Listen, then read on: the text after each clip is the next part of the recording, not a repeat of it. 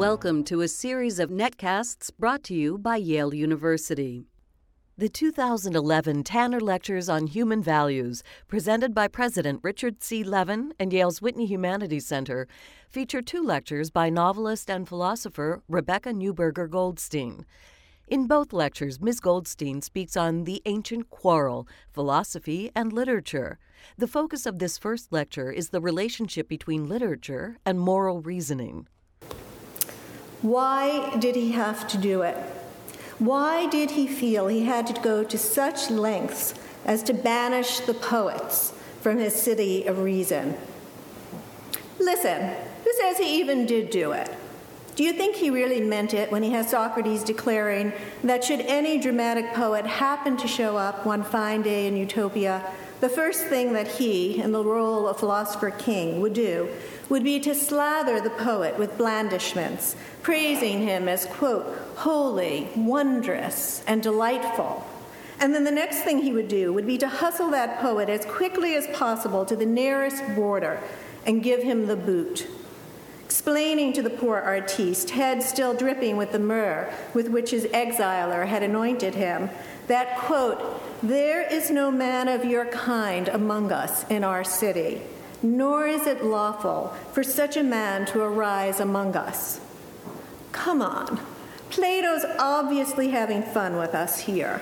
The Socrates he has banishing literary creativity just happens to be largely Plato's own literary creation. Plato couldn't possibly have intended that mock exile to be taken seriously. Oh, but I think he did. I think he was entirely serious. Do you now? Despite the fact that you've been warned not to take him always at his word, the man had a lot of playful mischief in him. He wasn't a professor, you know. He wasn't an academic philosopher with a PhD from Yale, Princeton, or Harvard. We obscure the nature of his thinking when we project anachronistic images of professorial decorum onto him, straitjacketing him into hobgoblin-y consistency and grand systematizing. Yes, he was a serious thinker. Who more so? But his philosophical seriousness lived in gleeful symbiosis with a well-developed sense of fun, an exuberant playfulness towards those familiars of his, ideas, catching at their consequences just for the sheer loveliness of the logical exercise.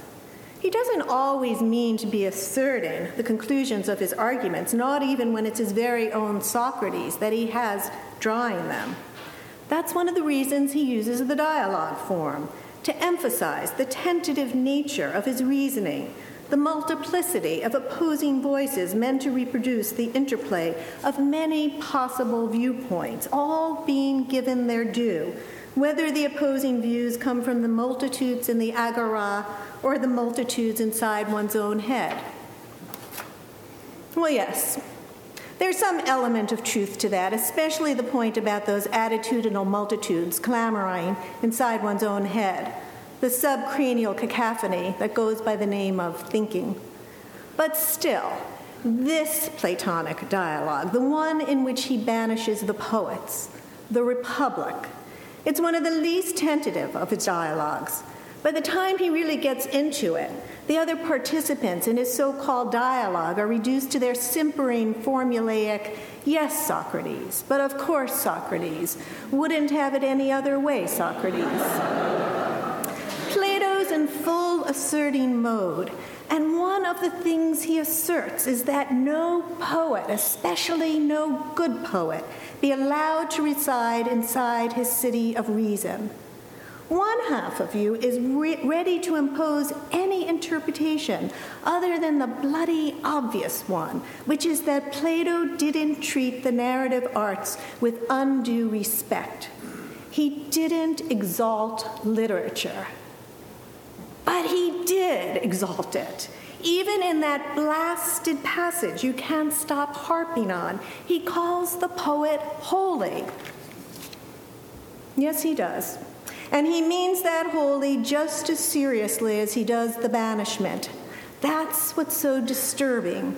Plato isn't one of those philosophers who's insensible to deep aesthetic stirrings. There are philosophers who are like that, but Plato wasn't one. Well, of course he wasn't. How could he have been, when he himself was the greatest literary artist in the whole wide Western philosophical canon? The metaphors, the wordplays, the allegories, the settings, and the characters, those moments of drama and heart-rending beauty. Just to take one example, that moment when Alcibiades, that darling, dangerous boy, crashes the abstemious party of the symposium where Socrates and other worthies have been discussing the nature of Eros. Socrates just finishing up an inspired speech explaining how our erotic desires must undergo a reason-directed education, yearning for a particular beautiful boy, leading us to yearning for beauty itself. And now, here comes Alcibiades, flush with drink, and so adorable, subverting everything that Socrates has just said, describing what it's like to love this particular man, not beauty itself, but this maddening, reason-besotted Socrates, who refuses to be seduced even by the likes of Alcibiades. This isn't just philosophy.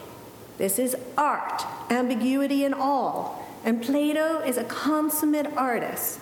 He knows the power of the literary arts intimately, so don't go telling me that he had no use for it. That's rather the point, though, isn't it? It's because he knows and loves the arts so well, particularly poetry, because he feels its power so intimately, his soul so receptive to its rhythmic pounding, that he casts it out of the city of reason.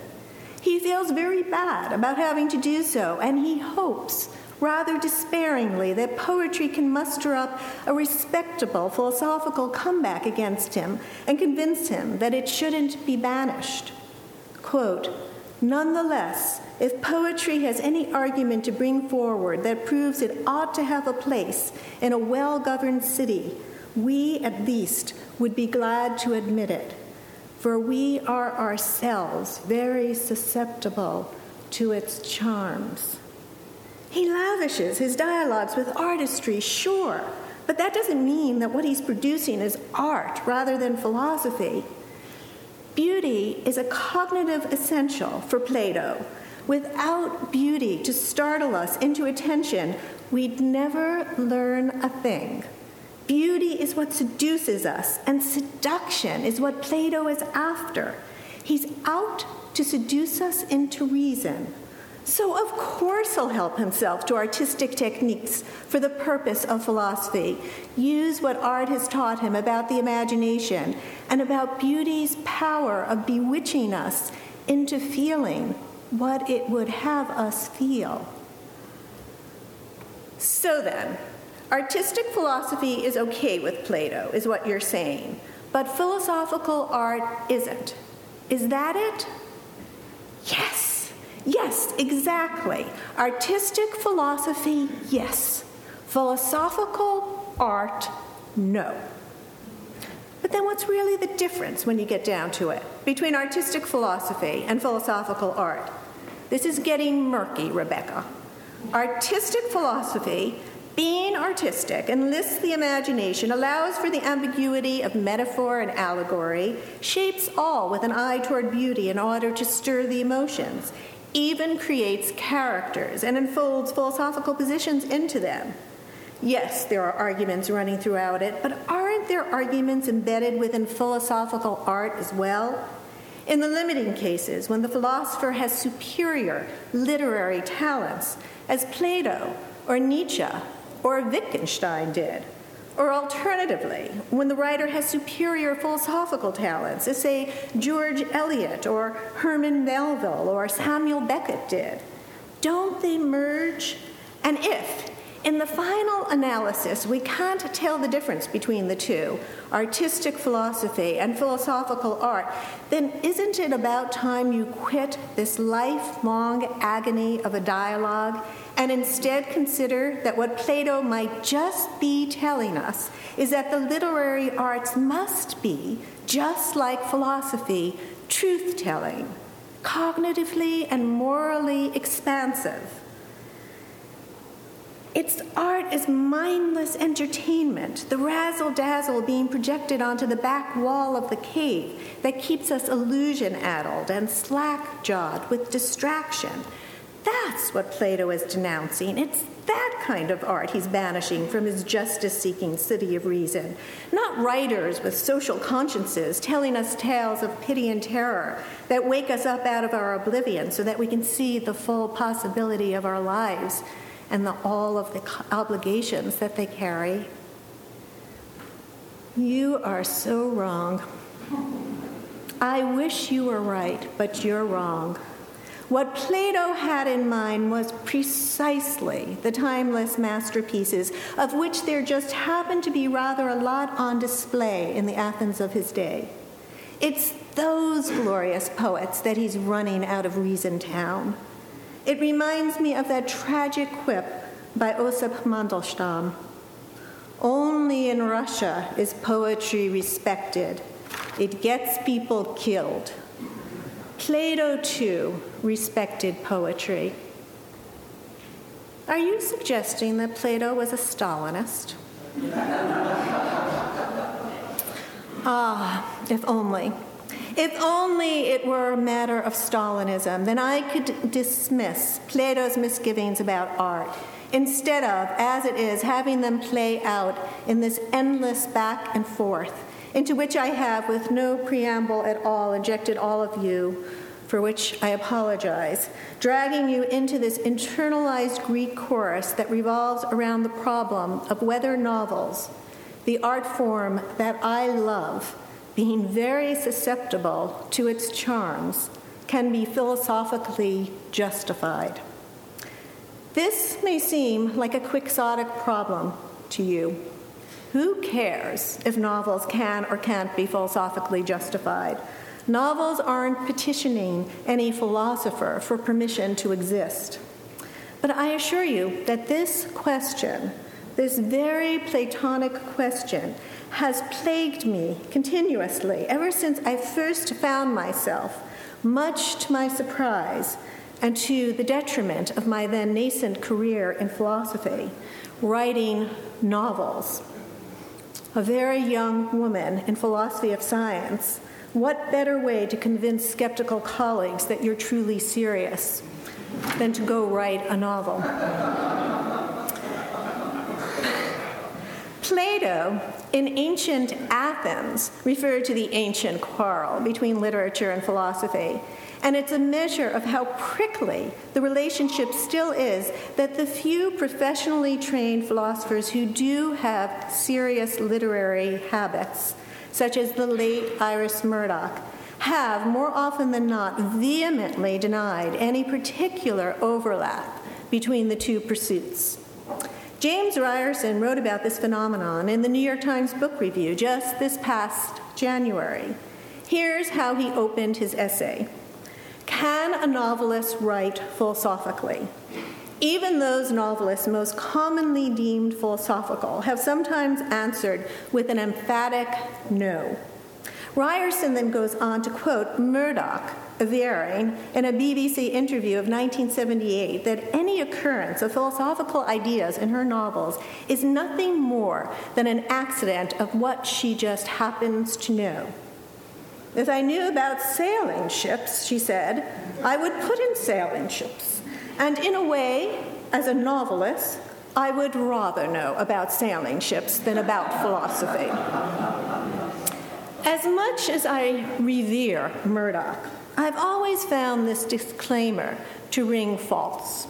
How could a moral and metaphysical thinker like Murdoch keep her perspective from seeping into her novels?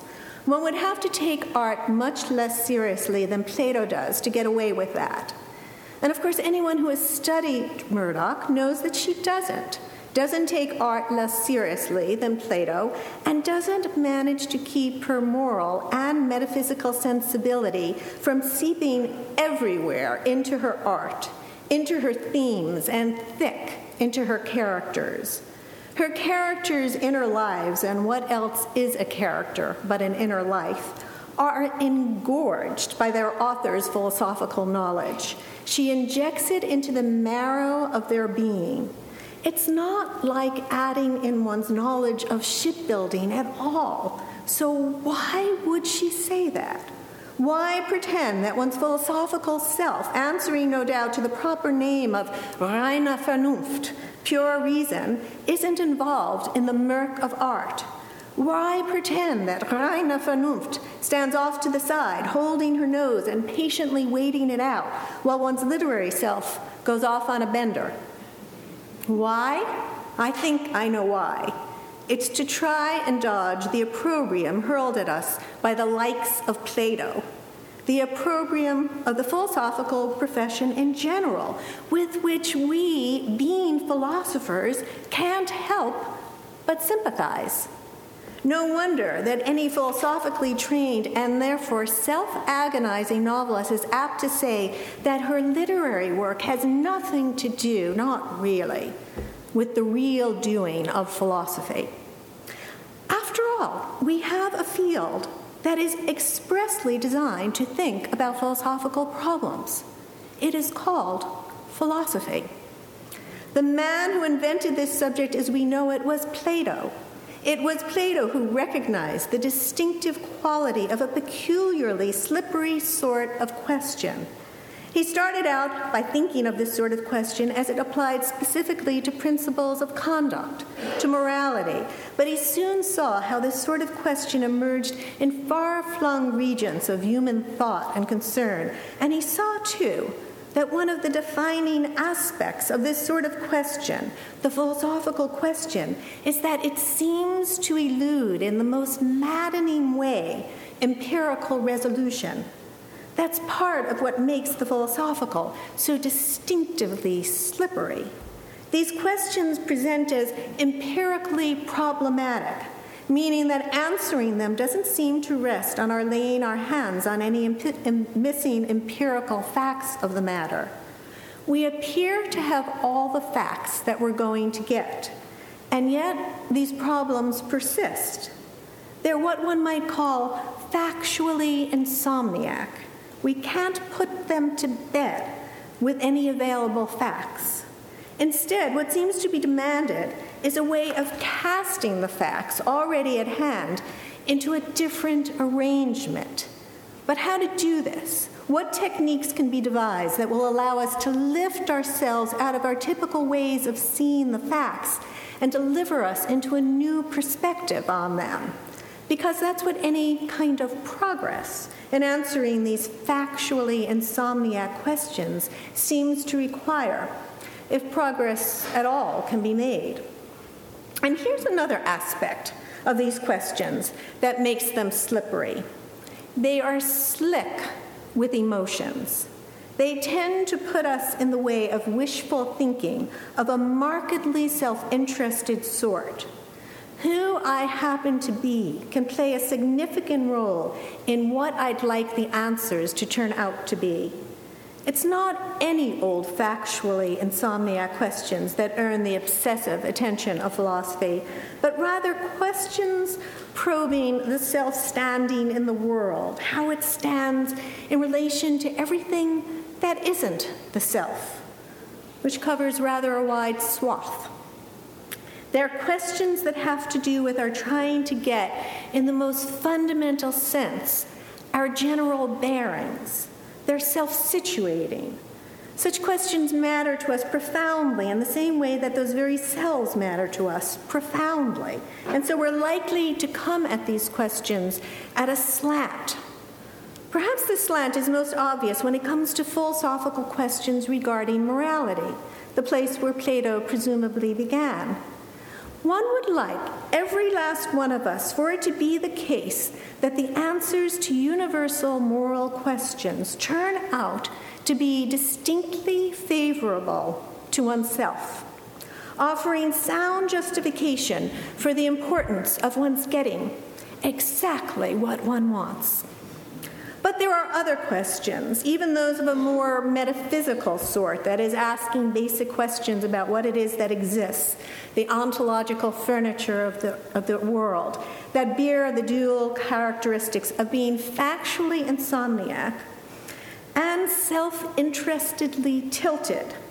Think, for example, of that old philosophical chestnut concerning freedom of the will.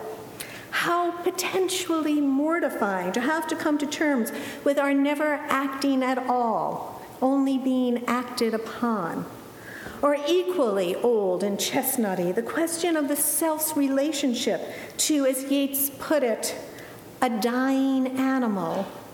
Consume my heart away, sick with desire, and fastened to a dying animal. It knows not what it is, and gather me into the artifice of eternity. The artifice of eternity. There's another one of those emotion-slicked metaphysical questions. The nature of time, the ticking away of it, entrapping those dying animals to which we are fastened. Is it possible to escape it, that ticking? We'd like to figure that one out.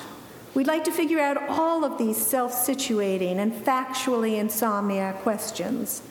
But how to do it? What are the techniques that will allow us to see the facts that we have at hand in a new arrangement, given that these techniques will also have to correct for this self-interested tilt that would, if left to its own, encase each person in a private vision made up of the stuff of wishful fantasizing, for which there is no better image than the one Plato gave us in the allegory of the cave. Each prisoner chained to his own personal shadow world, which, being generated by his own situation in relation to the shadow-casting fire, will be an irreducibly personal vision, one which will try to do justice to the unique position he holds in his own private reality, and will try to fortify him against the terror of what lies beyond his control. Another word for which is reality. And so it is that each prisoner will have a distinctly different point of view, a different narrative to tell, in which he himself is the center of narrative gravity. In other words, when it comes to these slippery questions, the philosophical, truth is a hard thing to come by. But it is the truth, after all, that the self desperately wants. Its very desperation exacerbating the situation that makes truth so hard to come by. This was the obstacle that Plato saw he was up against, or rather not him per se, but philosophy, which was to be nothing else than this lifting of ourselves up out of our typical wishful thinking in regard to questions both factually insomniac and self-situating. What we must do in the face of this challenge is to formulate objective grounds for our beliefs. Meaning, by objective here, it has many meanings, but the meaning here, grounds that are not intrinsically attached to any particular point of view, shaped by one's own particular situation, but are rather grounds that are in principle accessible to all reason-guided points of view. Philosophy's heavy methodological toolkit, its techniques of logic and conceptual analysis, its laboriously self-critical arguments and thought experiments have all been designed to meet the specifications of objectivity when moving through the tricky intellectual terrain carved out by questions that appear to have answers, and of course this appearance is sometimes challenged, but whose apparent answers are not, unlike the scientific, empirically resolvable, not even in principle. It's an extraordinary leap to come up with this particular notion of objectivity, one which doesn't deny the reality and the force of the subjective, the thick and viscous atmosphere of our own private sense of ourselves in the world, which private sense we inhabit always, but which deems this private sense both irrelevant to and set asideable in the business of philosophy. If there's no way to objectify your grounds, that is, to make your case compelling to others who are nothing at all like you except in their embrace of reasoned arguments, then sorry, sweetheart, but you're not really taking part in the philosophical conversation. Plato didn't dismiss the possibility that there are certain truths that can simply seize hold of a person so that he is, as it were, possessed, in the grip of an extraordinary noetic experience, religious, erotic, or aesthetic. Such a one so possessed won't be able to articulate objective, rational grounds that will enable someone who isn't sharing in the possession, and of course no one else really is, to seize the same truths. And maybe those irrational truths are higher truths. Plato's not saying that they aren't. In fact, he sometimes confesses, most notably in the Phaedrus, that he thinks that they are. But they're dangerously unreliable, lacking any objective means for assessment. There's good possession coming from somewhere outside of us, dubbed by him the gods and leading to truth. And then there's bad possession, which is nothing more than the delusions of the cave having their way with us. And someone who's in the grip of possession has no means of distinguishing which is which, the good possession from the bad, and is also in such a state as to dismiss anyone who isn't similarly seized, which means anyone who isn't himself. There's a great deal of conflict over this issue within Plato. In some sense, this is the problem of the poet in a nutshell. But philosophy as a field, with a few notable exceptions, for example, as far as I can make out, Heidegger, ultimately took up one side of Plato's divided soul. Philosophy countenances only the sorts of reasons that can, in principle, make a claim on everyone who signs on to the project of reason, philosophy's project. Philosophical truth is treated as an equal access good, just as it is in science. Philosophical truth, just like scientific truth, is, if accessible at all, accessible in principle to anyone who submits to its methods, leaving behind any considerations that make sense only within particular points of view, especially marked by certain features that can make no claim on those whose points of view happen to be deficient in those features. Certain emotions, say, or visions, special messages, or even cognitive equipment installed on some exclusive, high-end cognitive models. Forget all such notions of a class system of knowers. Religion, with its tradition of selective revelation, may have use for such an epistemological hierarchy, but philosophy doesn't. Philosophy, like science, is committed to epistemic democracy. The truth that is accessible to some is, in principle, accessible to all, which is why, historically, the two sorts of democracies, political and epistemic, have tended to be linked. See under the Enlightenment. No wonder that the field of philosophy as invented by Plato was from the beginning a curiously gregarious subject, very chatty. Dialectic, the term Plato uses for whatever philosophical technique he most favored at the moment, is pursued in conversation. Many voices, many points of view, all coming at the same arguments, analyzing them, criticizing them, reaching for the grounds that compel acceptance no matter where you are situated in the cave.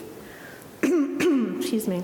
Philosophy is always searching for the argument that will, as the late philosopher Bernard Williams put it, stop them in their tracks when they come to take you away.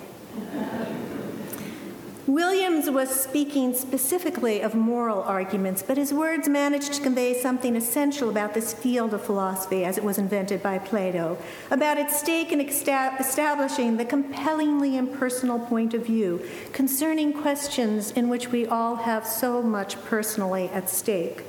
The style of the field, striking a pose of purposeful distance, may try hard not to portray that anything particularly personal is at stake, but it is.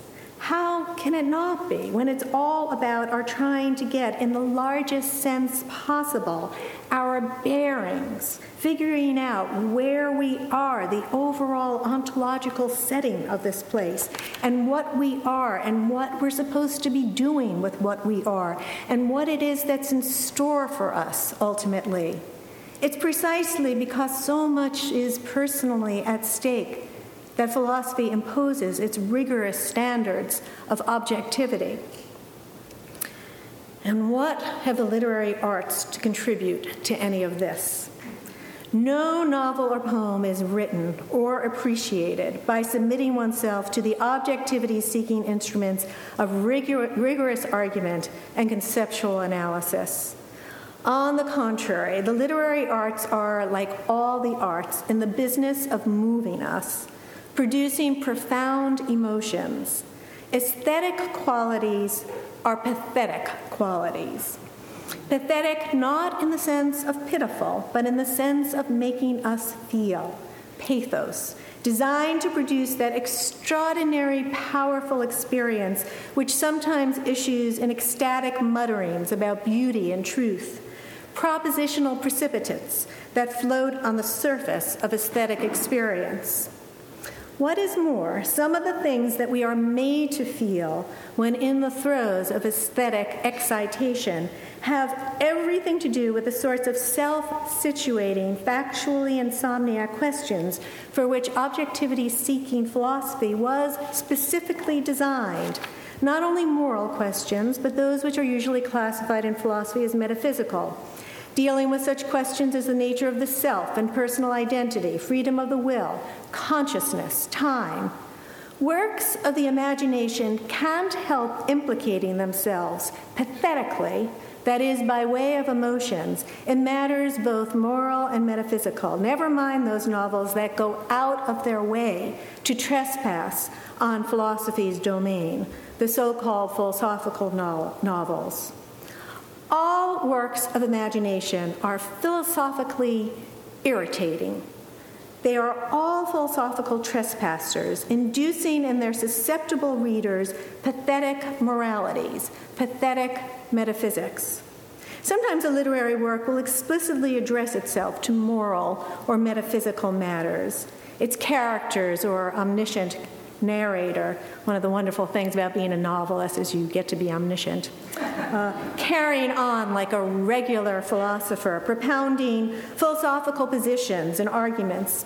But even in the most philosophically insistent novel, which I am sometimes accused of writing, the aim is never to force a conclusion. That's what philosophy papers and books are for, but rather to force an emotionally rich and ambiguous aesthetic experience upon which floats, rather like pond scum, certain moral and metaphysical suggestions. A work of imagination, in drawing a reader into its world, draws him into its pathetic morality, its pathetic metaphysics.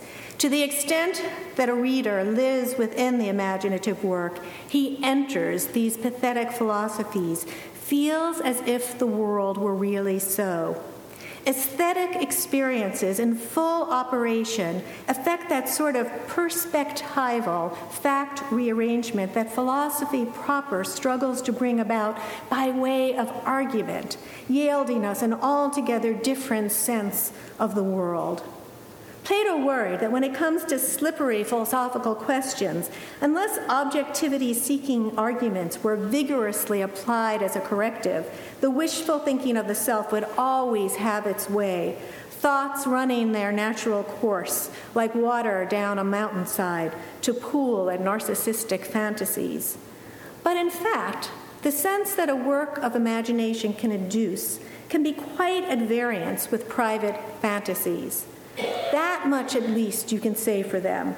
They can rip us out of our habitual ways of viewing, which of course doesn't make those alternative viewings right. It doesn't make them justified.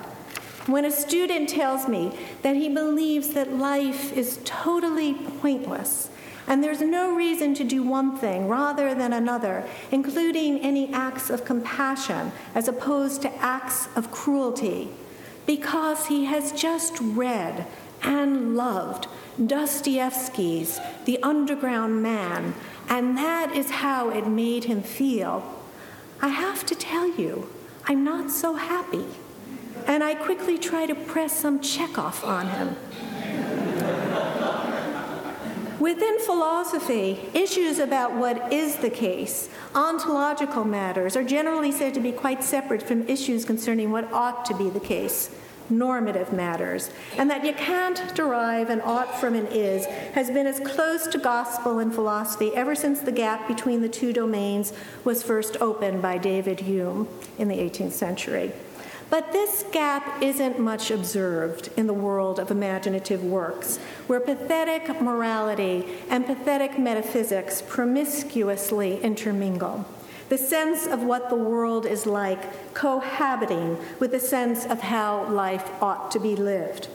But I want to separate out these two sorts of issues, the normative and the ontological, as they occur in literature, saving the topic of ontology and literature's pathetic metaphysics for tomorrow, and speak now for the remainder of this time of the pathetic moralities that works of the imagination insinuate into us.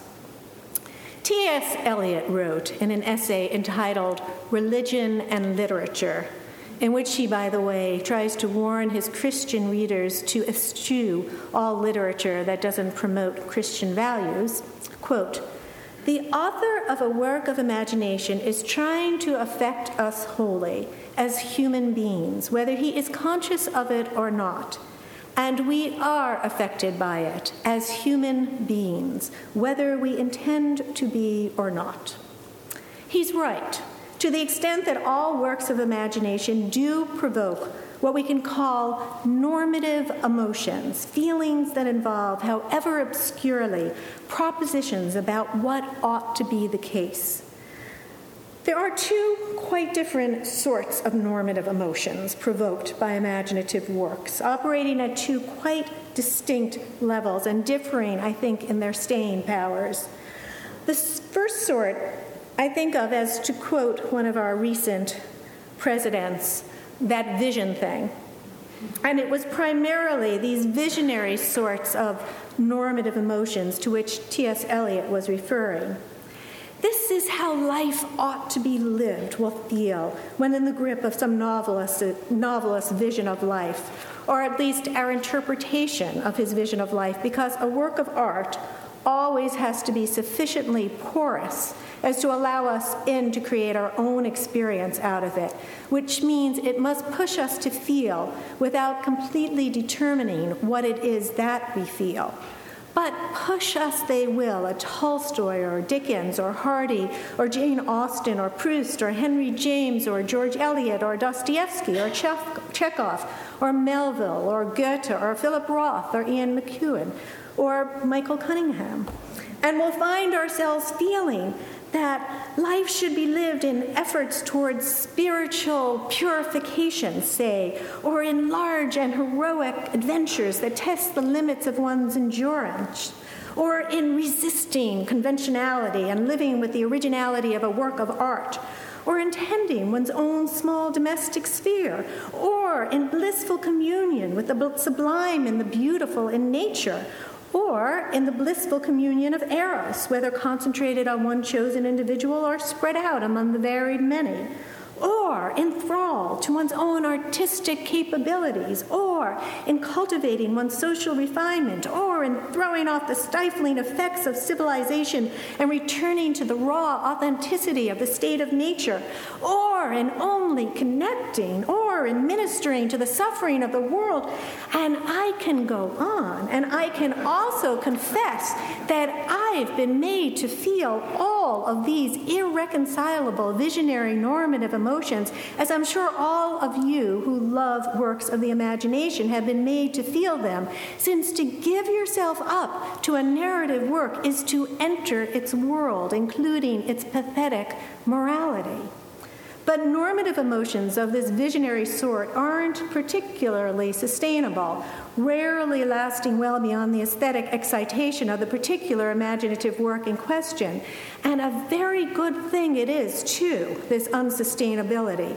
For otherwise, people like me, so susceptible to the charms of the novel, would be driven from one sense of how life is to be lived to another, with each novel another pathetic morality exchanged at such a rate as to induce moral whiplash.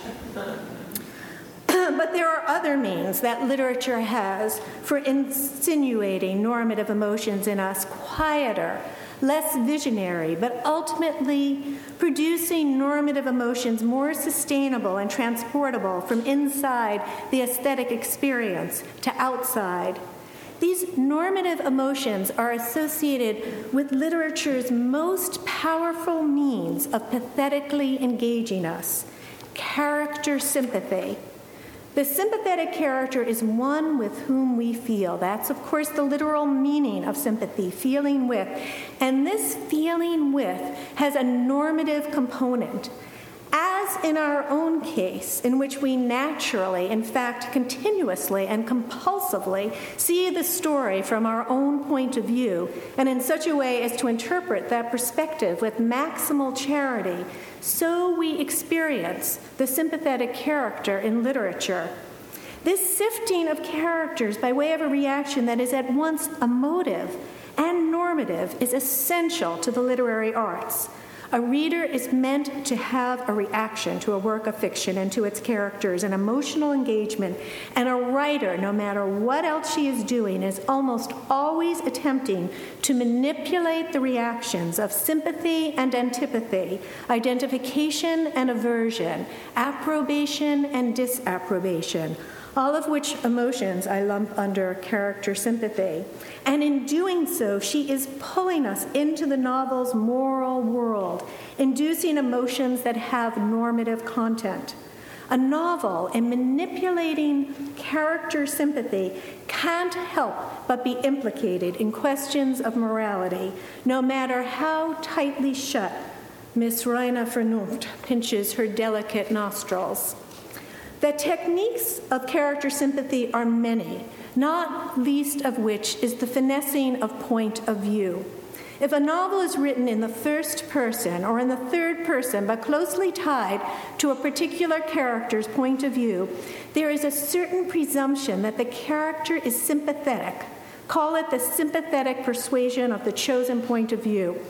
And the reader is usually willing to go a long way in this persuasion and exercise maximal charity in interpreting the character. This is an interesting fact about the phenomenology of imaginative reading, and one which writers are quick to exploit, even by confounding it, playing such tricks as the presentation of an unreliable narrator, a trick which only works, and it works over and over again. We fall for it every time because of the sympathetic persuasion of the chosen point of view. Narrative point of view, all by itself, is a powerful tool for insinuating normative emotions. And now, as an empirical demonstration of the way in which aesthetic experience, even of a relatively shallow sort, induces normative responses, I've produced an appropriately shallow piece of fiction for you. It features two characters, Sophia and Fiona, freshman dorm mates in some unnamed college, perhaps yours. Sophia had awoken in mid-dream, thinking of David Hume. The packet of handouts on the is-ought distinction was lying on her quilt, where it had fallen from her hand sometime around midnight. She had told herself that she was only going to close her eyes for 10 minutes or so, but she knew from the weak light of dawn seeping through the blinds of her dorm room that hours had passed, and that then the thoughts came in quick succession. It was Monday morning. Her paper, over which she had been agonizing now for weeks, never getting past the first paragraph, which she had reworked with the obsessiveness born of not knowing what her second paragraph could possibly be, was due today. She knew what she wanted to say. Yes, somehow she knew. The fog of despair suspended over the vortex of her confusion had dissipated, and she sensed not only the second paragraph, but the third and the fourth.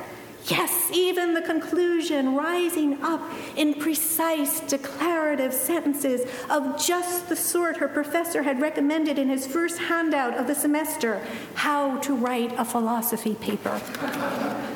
She glanced at the other bed just to confirm what she already knew.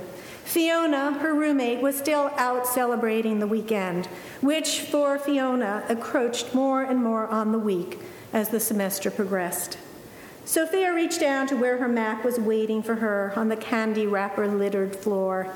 She ate when she was nervous, and never a thin girl, she was already well on her way to fulfilling the freshman 20.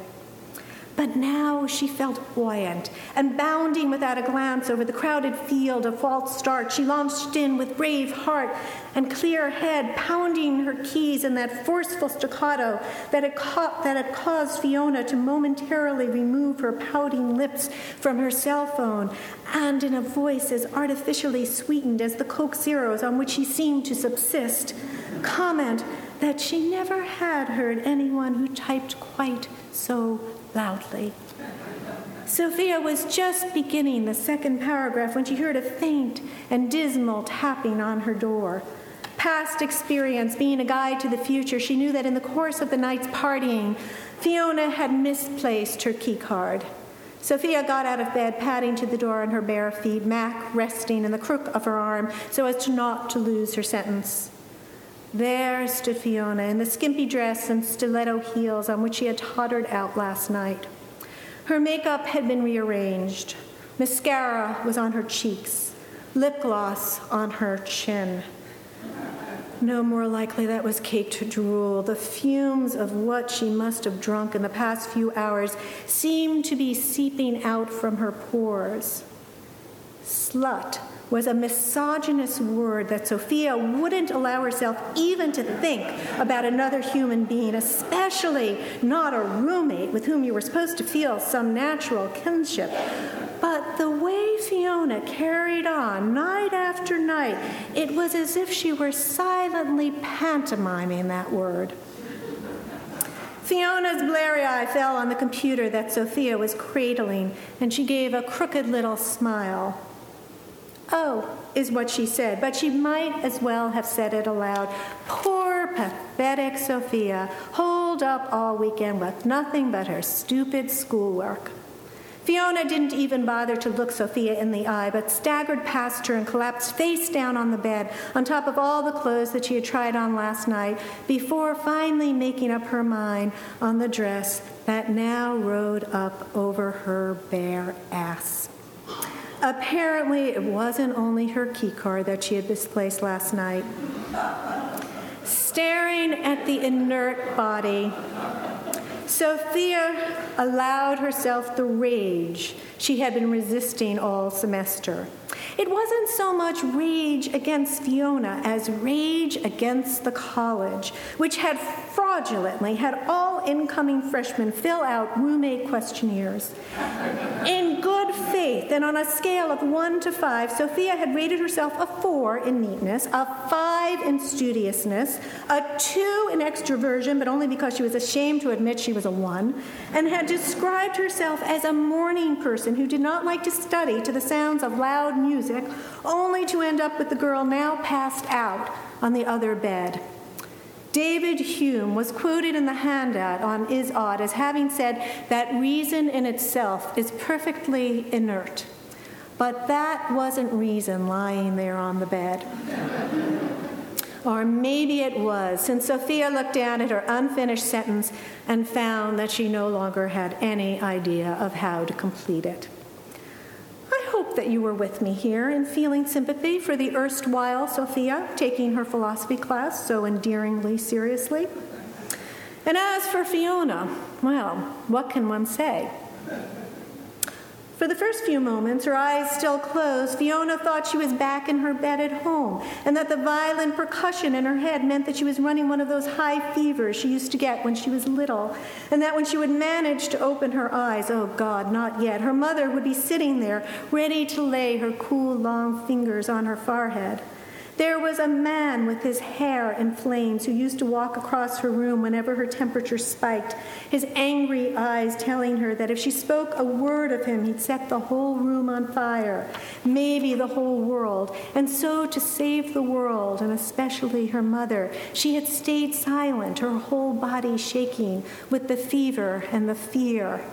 Fiona tried to hold on to the fever fantasy, dream-willing herself into thinking she was a sick little girl safely at home, but images were flashing in between the pounding in her head, and she knew that when she opened her eyes, she would see him, whoever the boy in those images was. It was bad, she knew, that she couldn't recall his face, this boy whose desire had picked her out from all the other girls crushed up against the bar last night, the way his eyes had stayed on her and not brushed her off and gone on to the next girl.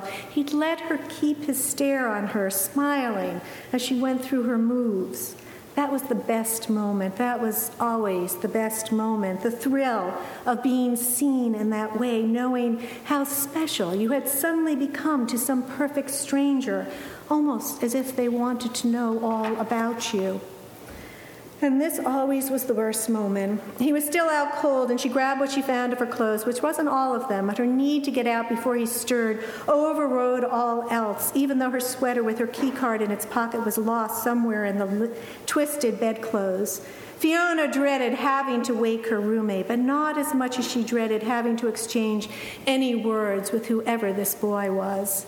Sophia opened the door, staring in that half-silvered way she had, a one-way mirror like cops use to spy on guilty people. Sophia in her unstained pajamas and unstained eyes, carrying her computer, as if it were some sort of talisman to keep her safe from the contagion of Fiona. Fiona could feel the filth of herself from where Sophia was standing, her nose crinkled up as if she were smelling something bad. That's what Fiona was to her roommate, a bad smell in the room. It rose up in Fiona's own nostrils now, the smell that she was to Sophia. She tried to smile, but it didn't come off very well, Fiona's smile, and her eyes dropped again to the computer Sophia was clutching, and the rebuke couldn't have been more articulate if Sophia had put it into words, or into that one word which would sum it all up, the thing that Fiona was to her roommate, which was the same thing that she was to the boy in the bedroom she just fled, and to the boys in other fled bedrooms, and to herself right here. And in the harshness of that one-syllable summation, all that she could manage was a sad little oh, as she slunk past Sophia and collapsed face first on her bed, feigning instant oblivion, as if she had passed out cold, feeling her roommate's violated eyes fixed on her bare bottom, which was, she thought, a fitting punishment for both of them. I hope that you managed to feel, even in this small and stunted example, some small, slight changes in the motions of sympathy. These motions of sympathy involve a sense of the emerging reality of a character, and in that way they are cognitive. And they involve an emotional engagement with a character, and in that way they are pathetic, working on our emotions. But these sympathetic motions are normative as well. When we are willing to accord a character our sympathy, we take her interest to our heart, wishing her to flourish, feeling her deserving of such wishing. That these motions of sympathy have normative content is indicated by the fact that they can be blocked when a person's underlying values are ranged strongly against them, so that she experiences sympathetic resistance against them to a particular fictional character, which can vitiate the aesthetic experience, or at least make it quite different from any that the author had in mind. My own late mother, for example, would have registered strong sympathetic resistance toward Fiona, the sort of young woman my mother would have described as lacking all morals. In fact, as a matter of, my late mother registered strong sympathetic resistance to almost all of my characters. But even in such cases of hardened sympathetic resistance, it can happen that a writer manipulating aesthetic techniques at her disposal can melt the resistance down, motions of sympathy, normatively laden, breaking through. When this happens, the sorts of changes the newly sympathetic reader feels are far more apt to be sustainable than the more fleeting normative emotions of that vision thing, more apt to outlive the aesthetic excitation of the particular work that provided them, which is why it sometimes happens that particular imaginative works produce a felt moral impact, sometimes radiating out to a wide community of readers who become participants in its pathetic morality. Harriet Beecher Stowe's Uncle Tom's Cabin is one such often cited, extraordinary example. The sympathetic resistance overcome within the aesthetic experience of reading that book, helping to overcome a sympathetic resistance that extended far beyond the reading of that book. Motions of sympathy can entail a moral education. I wouldn't want to argue that such moral education is the purpose of works of the imagination. Some have argued for the subservience of the literary to the moral. For example, the magnificent George Eliot, which just goes to show that one can be a brilliant novelist and still hold an aesthetically utilitarian position. If art does not enlarge men's sympathies, it does nothing morally, she wrote in a letter. The only effect I ardently long to produce by my writing is that those who read them should be better able to imagine and to feel the pains and the joys of those who differ from themselves in everything but the broad fact of being struggling, erring human creatures. But personally, I wouldn't want to argue for the subsuming of the artistic under the moral. Works of narrative art, like all works of art, provide us with powerful aesthetic experiences, pulling us out of ourselves to shiver our naked souls like nothing quite else, which is quite enough to ask of them. Still, it's a condition of narrative works working us over that they pull us into their worlds, including their pathetic moralities, and this is sometimes good for us. It's also sometimes bad for us. The subtle insinuations of character sympathy and antipathy sometimes provoke normative emotions that frankly stink, as when stereotypes of certain groups stir up revulsion, making it all the harder to see the full humanity of members of that group. Charles Dickens defended his antipathetic character Fagin on the highest moral grounds. Quote, Fagin in Oliver Twist is a Jew because it unfortunately was true of the time in which the story refers that class of criminal almost invariably was a Jew. He wrote a gentle Gentile reader who accused him of doing enormous harm to an already despised and vulnerable group in his contemporary Britain. Quote, it appeared to me that to draw a knot of such associates in crime as really did exist, to paint them in all their deformity, in all their wretchedness, in all the squalid misery in their lives, to show them as they were, forever skulking uneasily through the dirtiest paths of life. It appeared to me that to do this would be to attempt at something that was needed and which would be a service to society. And I did it as I best could. This is an aesthetic utilitarianism to compare with George Eliot's, the aesthetic in the service of the ethical. Dickens, a proponent of the Enlightenment who wished to use the normative emotions of fiction to reform society, always works character antipathy hard. In Oliver Twist, focusing on to Fagin all the degradation, squalor, avarice, and exploitation of innocence, orphan children, for God's sakes, that required, he believed, radical extirpation in urban Victorian settings in order for Enlightenment ideals of reason and progress to flourish. And by using the stereotype of the Jew that had, of course, so much vitality in his day, he's able to heighten the normative emotions that he's going after. Fagin is referred to in the text always as the Jew. It's only in direct speech that he's ever given his proper name. And this character is meant in every way, including his personal hygiene, to provoke revulsion. His face is, quote, villainous looking and repulsive, obscured by a quantity of matted red hair, his fingernails long and curved and black. When Fagin is Shea Fagin, he wears a greasy flannel gown. And when he goes out, he brings his filth with him. How could he not, when filth is his very element? Quote, in the cover of darkness, the Jew skulks stealthily along, creeping beneath the shelter of the walls and doorways. The hideous old man seemed like some loathsome reptile, engendered in the slime and darkness through which he moved, crawling forth by night in search of some rich offal for a meal. When I said that the normative emotions stirred by imaginative work sometimes stink, I meant it. Dickens very effectively deploys the primitive disgust of bad smells, the very neighborhood of Fagin impregnated with filthy odors, calling on the repressed or perhaps not so repressed memory of the fetor Judaicus, the particular ineradicable smell of the Jew, an idea which has a long pedigree in Europe, reaching back to the Middle Ages. Dickens is a great writer, and Oliver Twist is a brilliant work, and presumably none of us in this room are going to be affected by its brilliant working of the stereotype of the Jew, because we have all moved beyond a place in which we could be so affected by that particular stereotype, thanks in great part to the progress of Enlightenment ideals of rationality for which Dickens too was working, all of which is to say that the pathetic moralities of literature are not in themselves sufficient to do the work of moral philosophy. Normative emotions in themselves are not sufficient to do the work of moral philosophy.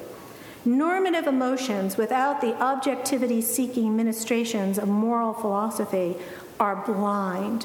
There are the morally salubrious sympathetic expansions of an imaginative work, moving us to feel sympathetic humanity of others, such as George Eliot or Harriet Beecher Stowe had in mind. But to see that those pathetic responses are salubrious, whereas other pathetic responses, provoked even sometimes by the very same imaginative works, just plain stink.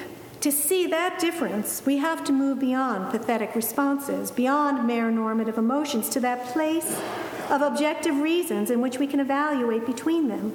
And that place rightfully belongs to philosophy.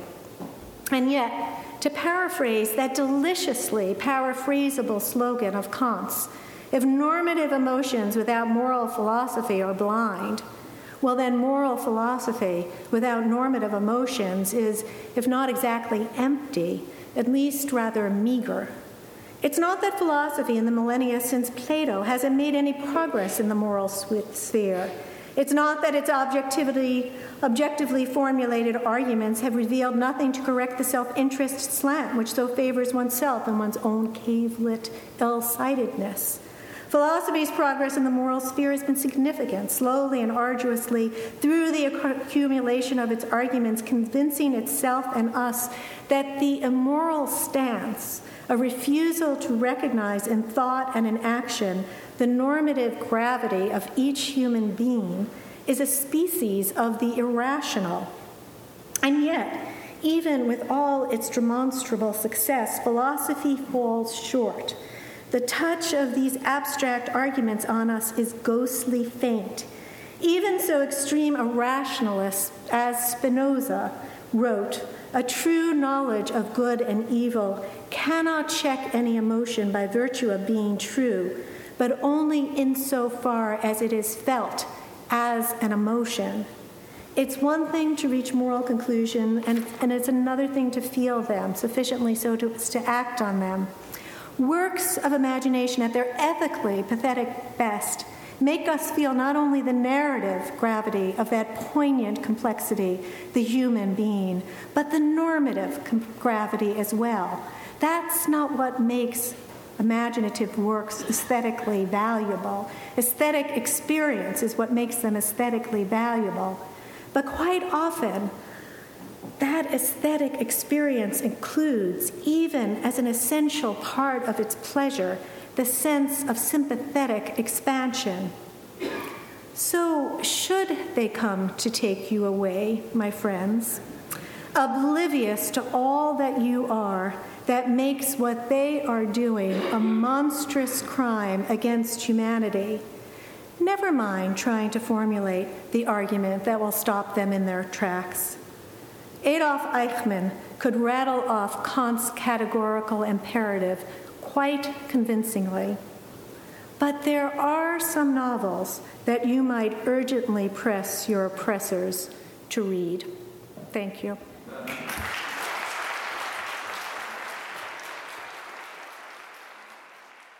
This lecture was presented in the spring of 2011 as part of the Tanner Lectures on Human Values.